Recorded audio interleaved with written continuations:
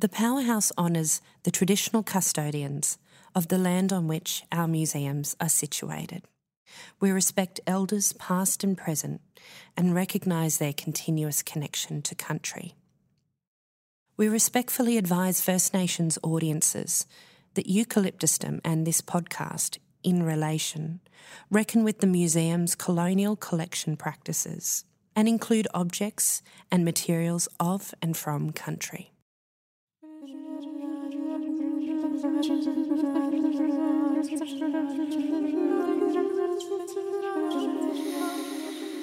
I'm Emily McDaniel, Director of First Nations here at the Powerhouse in Sydney, Australia. I'm a Wiradjuri woman from the Kalari clan in central New South Wales, and I'm a co-curator of the exhibition Eucalyptusdom, alongside Agatha Goth-Snape, Sarah Rees and Nina Earle. This exhibition reckons with our cultural history and ever-changing relationship with the gum tree. It contains over 400 objects from the Powerhouse collection, alongside 17 newly commissioned works. In Relation is a podcast series that brings into relation practitioners, curators and researchers around a selection of key themes connected with Eucalyptusdom. It is a series of dialogues learning with and from trees.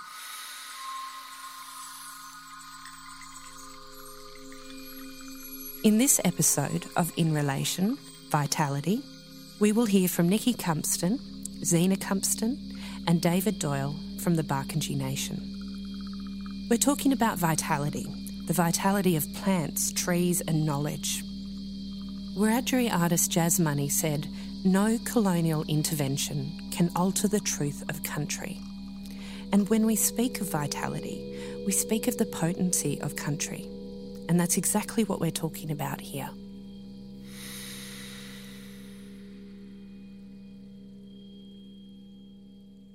My name is Nikki Cumpston. I'm a Barkindji artist, curator, writer and educator living here on Kaurna country. And I'd like to acknowledge their elders and the work that they do bringing the young people up to be the elders of our future. Hi, my name is Zena Cumpston. I live on Wurundjeri Woiwurrung country and it's beautiful country here. I'm a Barkindji woman like my sister Nikki and our mob's from Western New South Wales. My name's David Doyle. I live here on Barkindji country in the Wilyakali language group of our nation. So I'm fortunate enough to still live and work in my homelands. I spend a lot of time back home out in the country. I teach cultural practice. I dabble in a bit of art. I carve a lot of wood. But my day job is I work for the Royal Flying Doctors. So us three know each other because obviously Nikki's my sister and I have grown up with her. But David Doyle is our countryman. He's Barkindji mob as well. But David actually grew up in Menindee.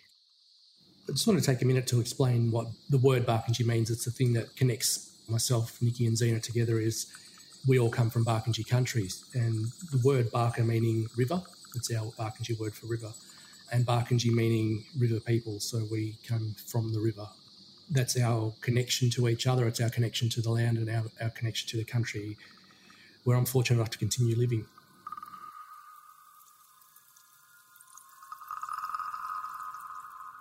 Nikki Cumpston's work along the Murray-Darling conveys the potency of country, and her photographic practice has been a way to learn from and strengthen connections with country. The work that I do as a photographer is really about me being able to walk on country and to feel and to get a sense of what it is that I'm looking at. It's about connecting with the sounds, with the smells, and with the feel of the place.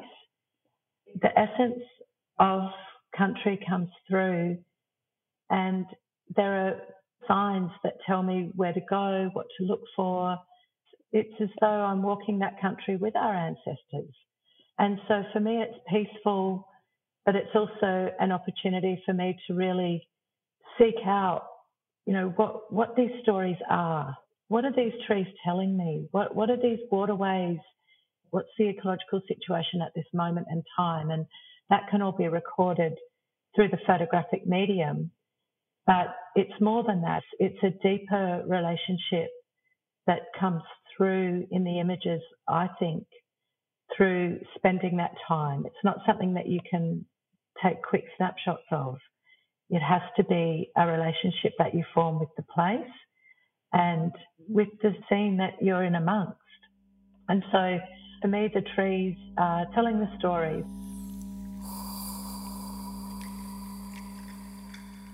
At one point, Zena and I were doing some work up north of Broken Hill, and everywhere we walked, there were shards of stone tool making practice. And I remember Zena said, it's like the ancestors have just left and they've left their calling cards for us to know that their presence is still very much, alive and here with us. Their energy is still here and it's here in the trees. That's really what my practice is about, being able to share the stories and for me to be able to think about what those stories are, but also then to do my own investigation further by talking to elders and other people in the community so that I could find out, other vital information about this particular tree or this particular place, to be able to have the opportunity to do something productive, like being one-on-one with a camera out on country and being able to create images. It's a treasured thing that I have. In Zena Cumpston's ongoing research within both Indigenous and Western knowledge systems, the relationship between plants, knowledge and culture is the core of vitality. One of the reasons I've been so interested in plants over a long period of time is because the more I started to learn about my mobs and mobs from all over Australia's sort of cultural practice in relation to plants, the more I started to realise that plants really have been, from my perception, the backbone of our ability to survive, thrive, adapt and live here for the longest time imaginable.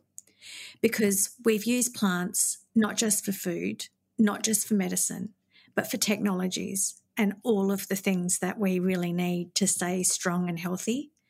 And the vitality of country has allowed us to adapt through some of the most incredible situations. We know that the time that we've been here is badly conceptualised in that it relies on notions of the Western scientific lens, whereas our mobs say we've been here forever. And when I was at school, I remember reading 20,000 years and then I remember reading 25 and then I remember reading 35 and then it went to 40 and, then 65. And then there's a lot of things being investigated recently that point more towards 120, 140, but they haven't been substantiated through the Western lens just yet. But I think we have been here forever. That's what our old people tell us, and we have stories for everything. And every mob says we've been here forever through their oral traditions. So I'm just really looking forward for that information to be accepted by all Australians. I work with the archaeologists out this way and we don't do any extensive archaeological digs, but the surface stuff shows that our people have been in the region for 45,000 years continuous, so we've never had to move. We've had food and resources stacked on that. We've never had to live a nomadic lifestyle. And I'm sure if we ever let archaeologists, and I don't think it'll ever happen because we're so reluctant to let people in to dig down, they would find that we have been here forever. There's a never-ending supply of proof just underneath the soil. And it just shows that, we did adapt to the life that was around us, the plants. We continuously adapted. We farmed. We kept livestock. It's all there. It's all proof.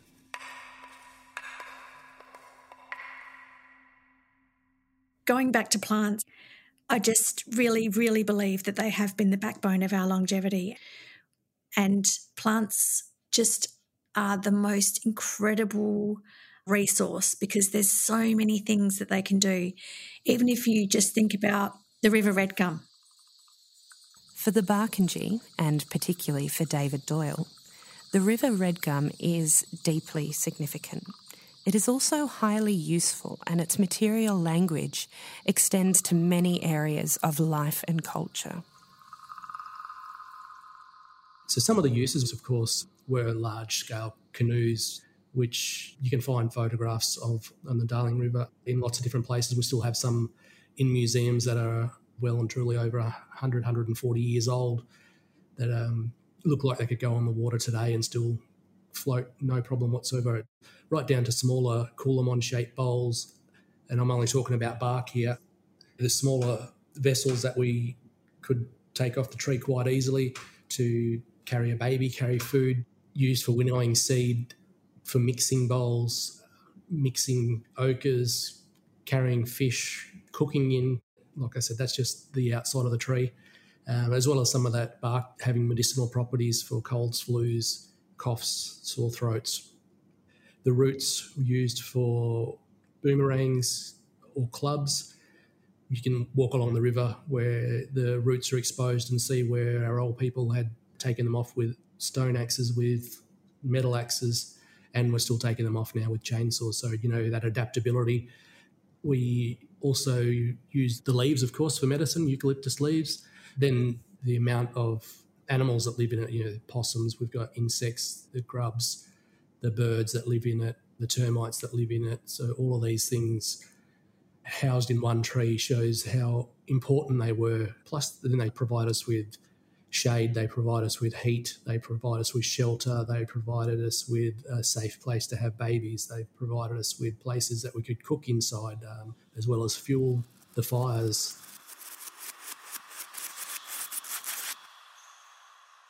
Teach quite a bit of that in cultural practice when I go back to my hometown of Medindi and incorporate that into teaching the school kids, one of them being making bowls out of either the bark or the wood. And red gum's one of my favourites. It's one of those hardwoods that's still soft enough to allow kids to work it easily, but hard enough that it's going to last you for a lifetime. The joy you actually get out of just sitting down with that piece of wood, it's telling you a story. I've carved sculpture with it as well. I tried to carve a kangaroo from a piece of wood that I found on the edge of the river, and it turned into a fish. The trees got their own stories. They've got their own wills. I only use wood that's naturally felled from a storm or from a fire. One of the things that I really like to do now is use some of the huge red gum that we have, and I say huge because they are massive. They're 8-9 feet across, so that's over 3 metres. And they've been through bushfires, so you find dead bits that are burnt, and incorporating that into a piece of sculpture and into a bowl. So it still has its story, it still can tell its own story, but you're just helping it by highlighting some of those bits and pieces. There's one particular tree that I've photographed that I've titled Great Grandmother Barker, and that's a tree that I found on the Barker near Wilcannia, and it was back 2 years ago when we were right in the middle of that terrible drought. But this particular tree that I found was a huge, beautiful river red gum, and as the closer I looked at it, I could see there was a scar at the base of it that was probably the size of a coolamon. That's what I felt. A coolamon had probably been cut from that part of the tree. And there were lots of dead limbs all around it, but it was still, huge and majestic. It would have been about, I'd say, at least 3 metres around and taller than tall. And so I just kept walking around it and looking at it and watching how the light fell on it. And then I noticed as I looked further up the tree that there was one ring, there was another ring where Aboriginal people had brought those limbs together when the tree was a sapling. As the tree grows, those rings rise up in the tree, and they're indicators of a safe place, a place of abundance. And so I just spent, the rest of that afternoon as the sun went down, photographing many different aspects of that tree. But that's the thing, the trees are full of knowledge, and and they guide us and they show us the way. And I think that's another really important aspect of these majestic river red gums. In urban environments, it can be harder to find these connections. For Zena, trees and plant life restore vitality and remind us whose country we're on.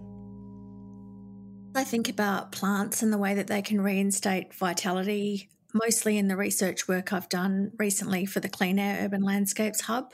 And because I'm obsessed with plants, I decided to look at Aboriginal perspectives of plants in urban areas. The more that I started to do research about country in urban areas, and especially in Naarm, Melbourne, where I live, the more I started to realise that so many of the plants that have been really important to mobs all over Victoria and the southeast of Australia, where I predominantly was kind of focusing my research, are still there and are plants that have similar conditions, and that's why there's so many plants that are the same. I see how many connections we have culturally with different mobs across the southeast. You can see that especially in our artworks. There's so much beautiful line work that's quite similar right across the southeast. I wanted to help people to understand that no matter where you are in Australia, whether urban, remote, you are on Aboriginal or Torres Strait Islander land.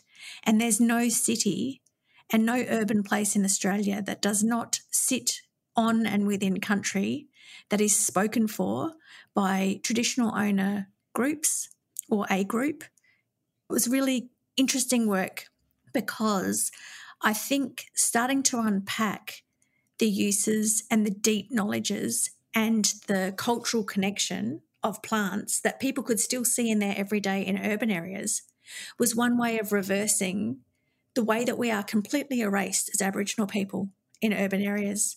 We look around and we don't get to see much that attests our belonging and that this is country. And so I've really found through starting to tell the stories of plants and plants that people could recognise in their everyday, like, for example, Lomandra, which everywhere you look in Melbourne and lots of other cities, it's everywhere. It gave people almost a portal through which to really connect with how incredible and vital our knowledges of country are and how much people are missing out on through the circumstance we find ourselves in today, where, yes, we're starting to learn a little bit nowadays, but we're still in a colonised situation. Our knowledges, our ways of knowing, being, doing, seeing are still silenced. And that's how you know that colonisation is not a point in time. It is an ongoing structure. And when I take students through the exhibition that I just curated called Emu Sky, which centres a lot around plants and most especially Indigenous knowledge of country, we go to a beautiful installation that Dr. Jonathan Jones put together with lots of Aboriginal artists from across the southeast, and it shows the vitality of country through an amazing display of all sorts of items all made from plants and from country. That work speaks to the vitality and the overflowing cornucopia that country offers us if we know how to look after it. This cornucopia includes ingredients you can find in your supermarket if you're lucky. Kangaroo, macadamias, warrigal greens. For David, one very important ingredient is quandongs. We all think of quandong as the fruit. Everyone thinks of quandong pie, but I think there's about, it must be up to about 15 or 16 different dishes that I've made now with it, as well as the roots and the leaves of it were used for rheumatism. The kernel from the inside of the seed was used as a hair conditioner and was also used as a contraceptive in some way. I'm not sure about that one, but as well as a laxative. So I suppose if you mix those two together, you don't really want to make a baby. But the uses of each plant, there's not just as a food, there's a medicinal side of it, there's the fibre side of it where we can use it as a tool, the timber itself, again, as a tool, a digging stick, and they're all got their own individual uses, their own ways of being part of our culture and the way we can use them is what I try and teach the kids now, because I say to them, it doesn't matter if we take off a branch here because plants like to be pruned. We take what we need when we need it. There is knowledge inherent in plants, but that knowledge needs to be earned, and that process looks different for everyone. I've mainly engaged with knowledge about plants that comes from books. And so that's been an interesting journey for me as an Aboriginal woman who hasn't grown up on country to learn in that way. And I've also realised a long time ago that not growing up on country has created a huge deficit in what I know and what I can know. But I also don't accept that I'm any lesser Aboriginal person because I haven't grown up on country. But the way that I've engaged through books is most of the books are written by non-Aboriginal people. Lots of them are historical sort of understandings of our plants, and even more newly published information about our plants I find slightly problematic at times. They can say things like, this such and such explorer discovered this plant. And I think, no, they didn't. And now I buy a lot of plant books and I'll actually write in them when there's something that I feel is extremely wrong, and I've put my name in the front of the book because I think, I hope someone gets this book one day and see that that's not right, and that I send them on another path to understand what is. I've processed a lot of these sources of information with my own lens as an Aboriginal woman, and I've tried to share them with people.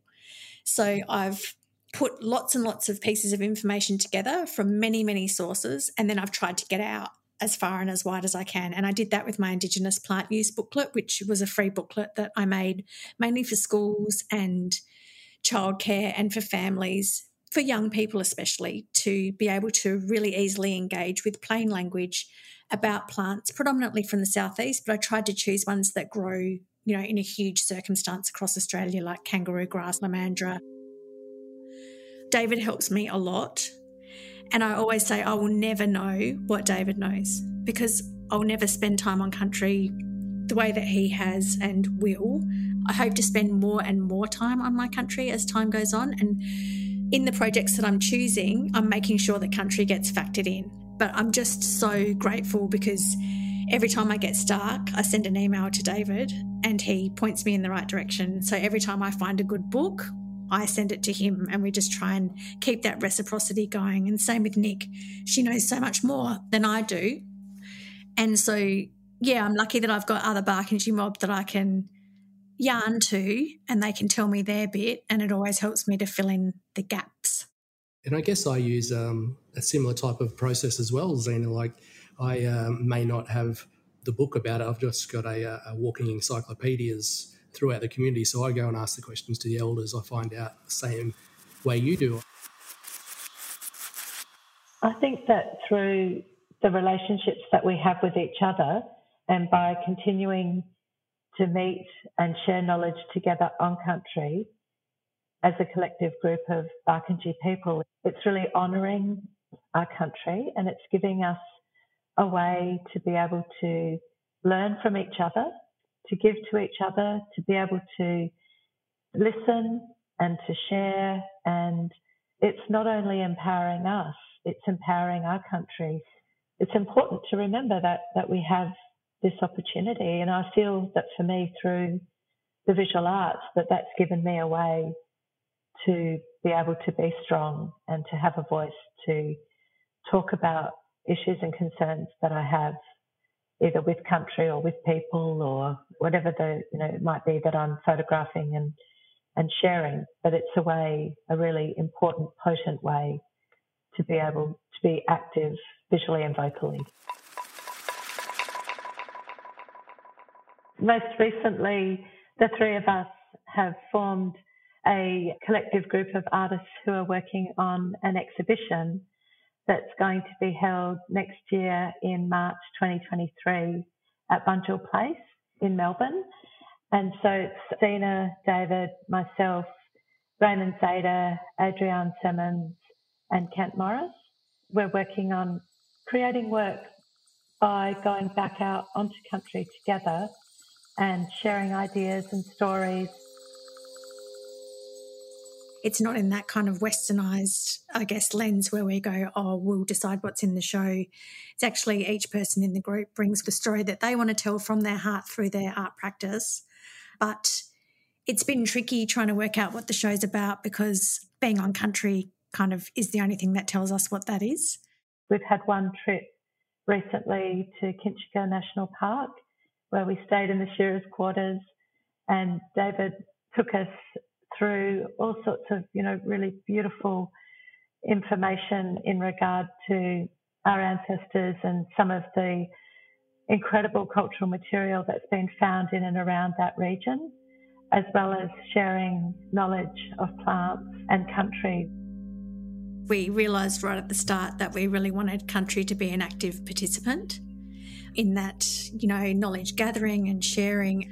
So we've got some amazing leads from our last trip, and that vitality of country and country as a repository of all knowledge was so prevalent for us on that trip together. We learnt so much together and really could feel ourselves being taken down pathways individually and collectively also.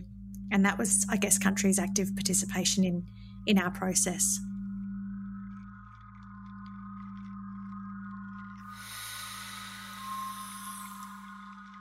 Thank you for joining us for this episode of In Relation, a podcast series around a selection of key themes within the Powerhouse exhibition Eucalyptustem.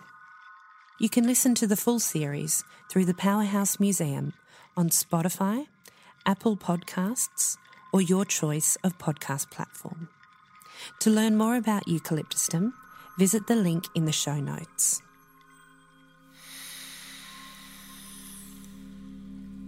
Sound for this podcast is composed by Jane Sheldon and edited by Mara Schwert-Fager. The In Relation team includes Aisha Ash, Callum Cooper, Rebecca Gallo, Anna Gardner, Agatha Goth-Snape, Sarah Rees, Hannah Saunders, Cara Stewart, and myself, Emily McDaniel. The commissioning editor is Lisa Havilah.